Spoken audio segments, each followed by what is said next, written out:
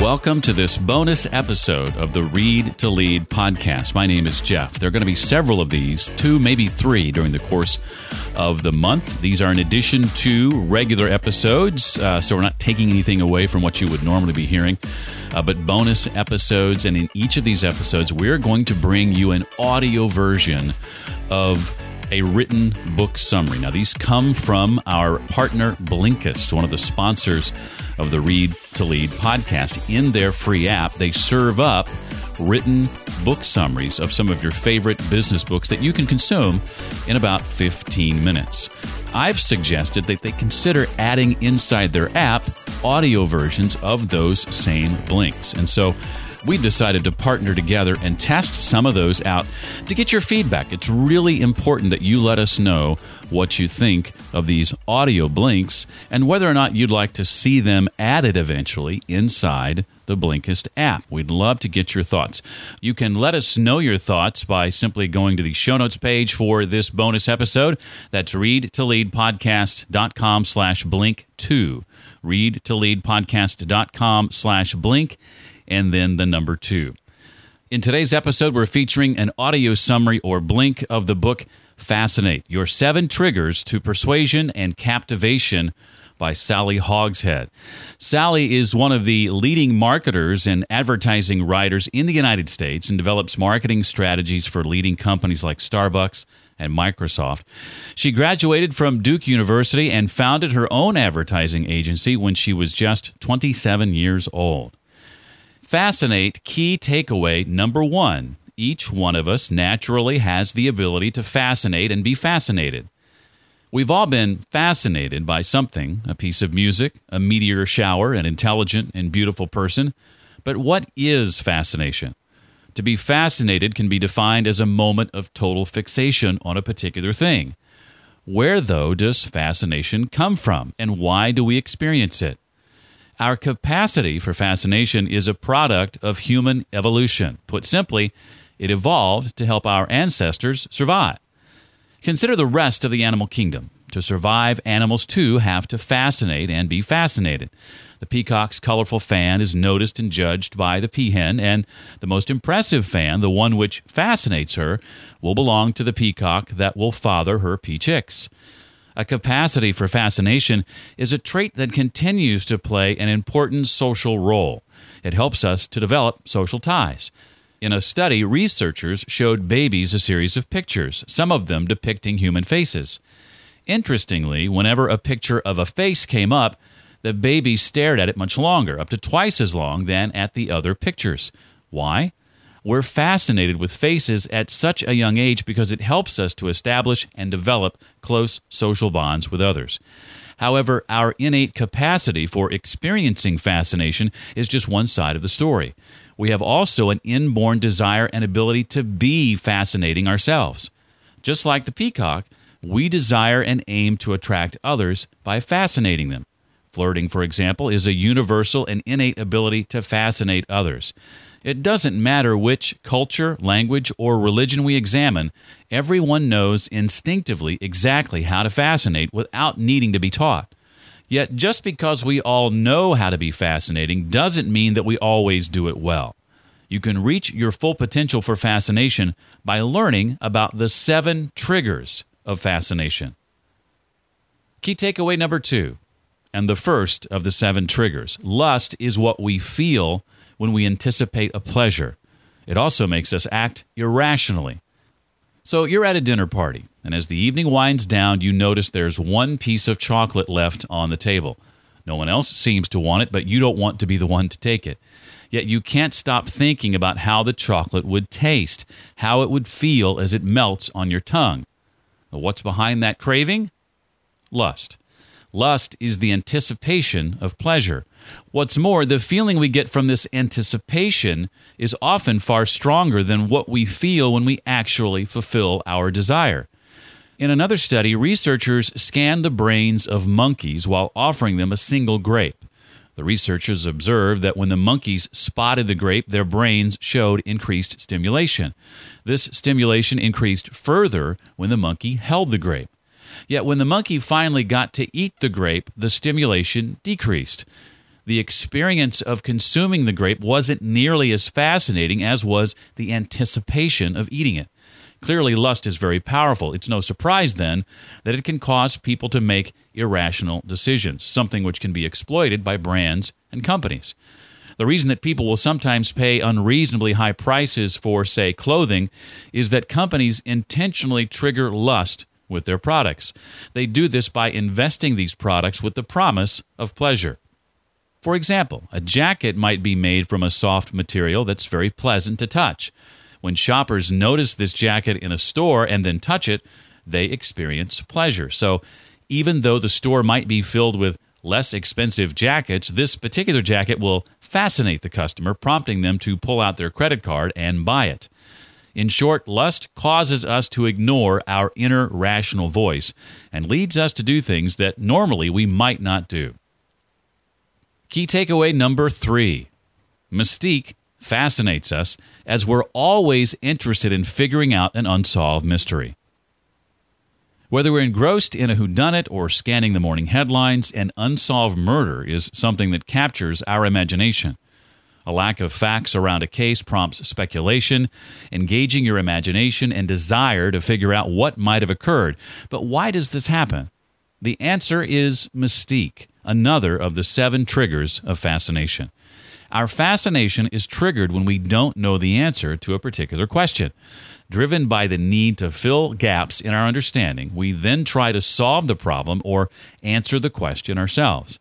Because this desire is extremely powerful, it can be exploited. For instance, by companies that construct entire marketing strategies based on mystique. Take, for example, Coca-Cola.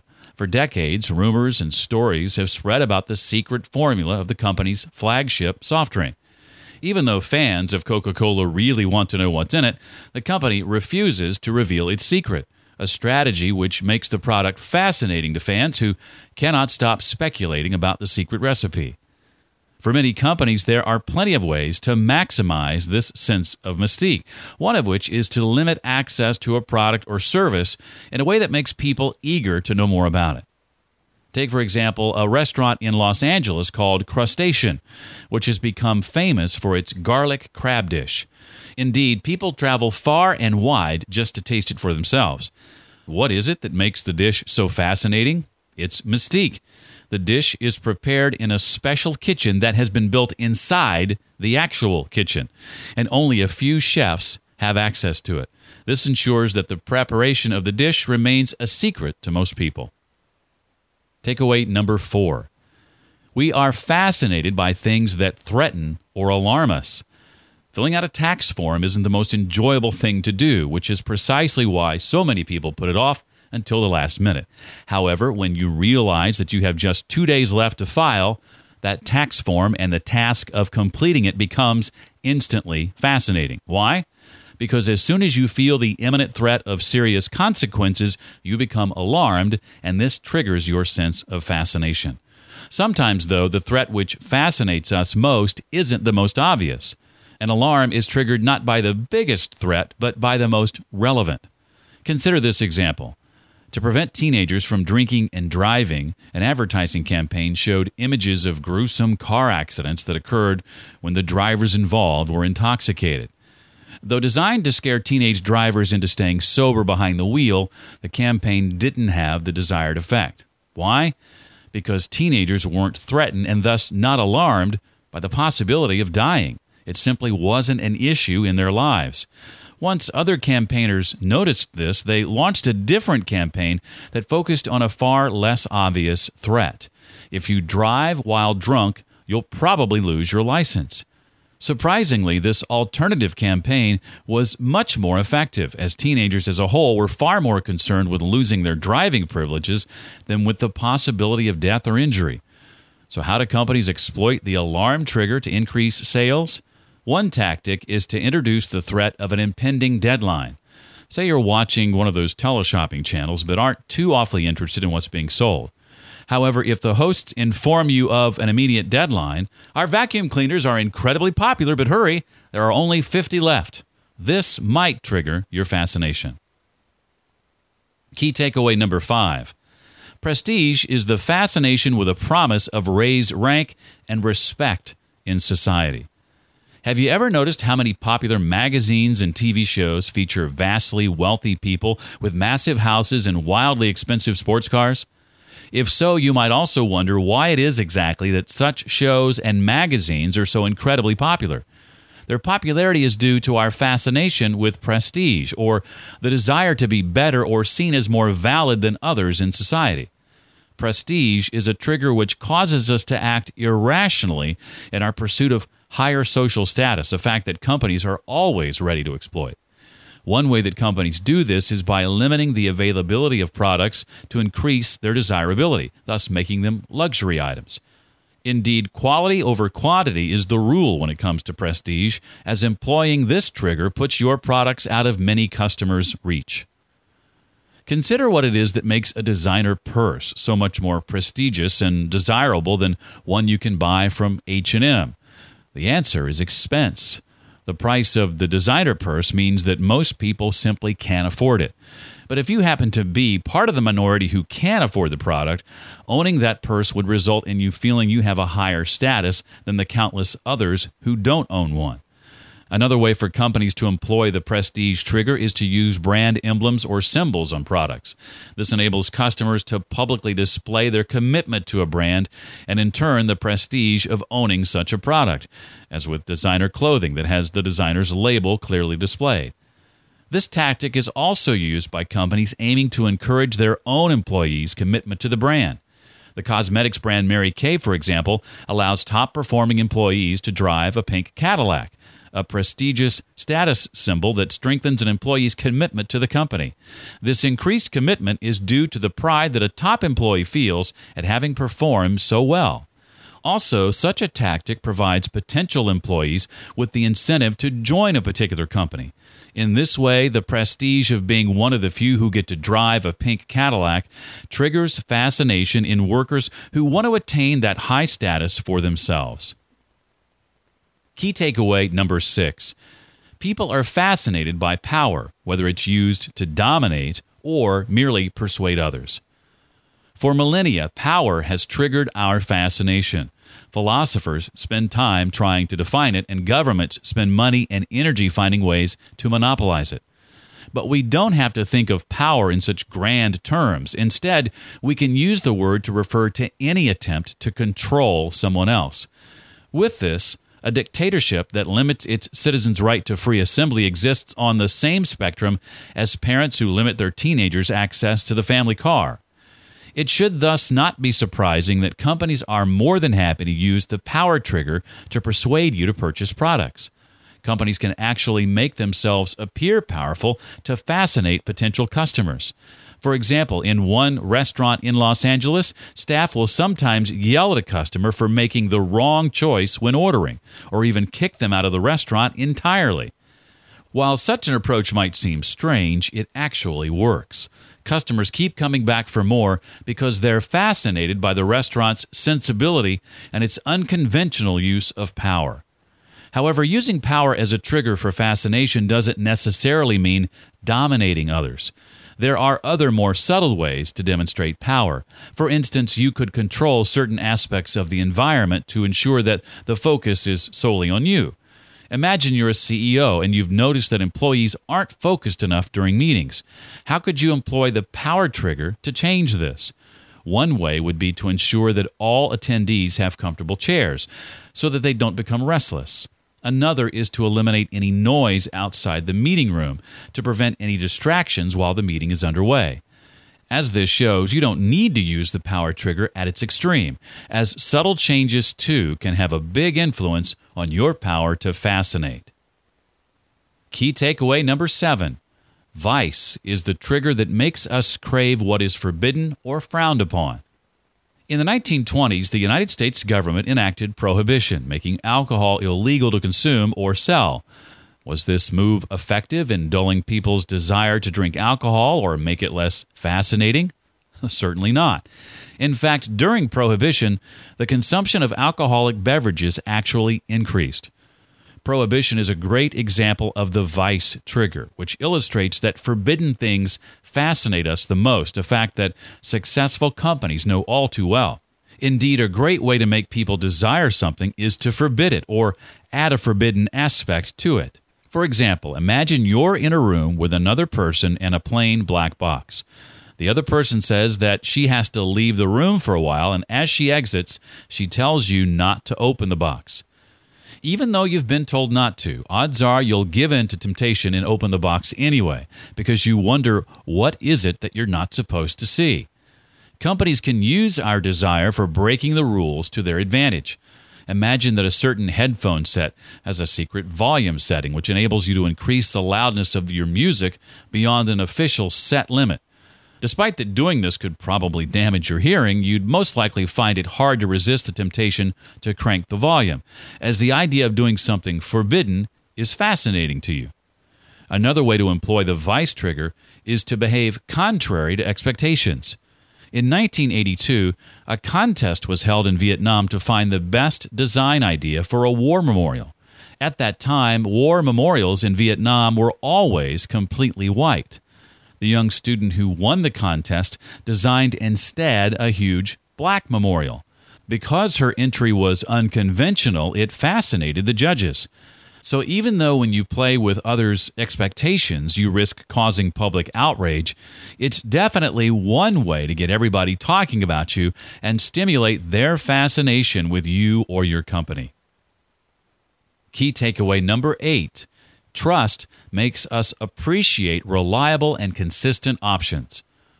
What's the secret to the global popularity of McDonald's, Burger King, Starbucks, and so on? In a word, trust, the last of the 7 triggers of fascination which we'll examine. Along with trust comes the comforting feeling of familiarity. How do companies like McDonald's earn the trust of millions of customers all over the world? They earn that trust and feeling of familiarity through repetition and consistency. Imagine you find yourself in an unfamiliar town at night after a long, tiring drive. You're famished, but because you don't know where you are, you're unsure of which restaurant to choose. Suddenly, you notice the logo of a familiar fast food franchise, and you know immediately where you're going to eat. In a study, researchers observed children as they ate chicken nuggets. The trick? One set of nuggets was wrapped in plain packaging, while another was wrapped in McDonald's branded packaging. The 2 sets of nuggets were identical, yet the children rated the ones wrapped in McDonald's packaging more highly. They believed that the nuggets tasted much better, simply because they trusted McDonald's food to taste good. However, companies sometimes lose their customers' trust. If this happens, whatever the cause, you must ensure that you quickly get that trust back. Establishing trust is something that takes time, but losing it can happen almost overnight. If this happens, then it is important to immediately find a solution. Take the juice company Odwalla. Odwalla established trust with customers through the taste of their natural juices by ensuring that the flavors of their juices weren't dulled by the pasteurization process. However, the absence of pasteurization meant that the possibility of bacteria contaminating the juice was always there. And so a batch of juice was eventually contaminated, and a young girl died. The company had a huge problem. On the one hand, they had to ensure that such a tragedy would never happen again. But on the other, they couldn't compromise on the promise of unadulterated taste. The company's solution? Odwalla invented a new method of pasteurization that maintained the flavor of their juice while also offering increased safety for their customers, which ensured that the company regained customers' trust. A direct quote from the book says, "The brands that we consistently trust are those that fulfill our expectations." Key takeaway number 9. Evaluate yourself or your company to discover your fascination potential. Now that you've learned about the 7 triggers and how they can be used to improve a company's reputation, you're probably eager to try them out for yourself. There are 3 steps necessary in the process of making your company more fascinating: evaluation, development, and execution. Let's take a look at the first step, evaluation, which is a fundamental step toward assessing your current level of fascination. Evaluation involves considering whether or how your customers talk with others about your company.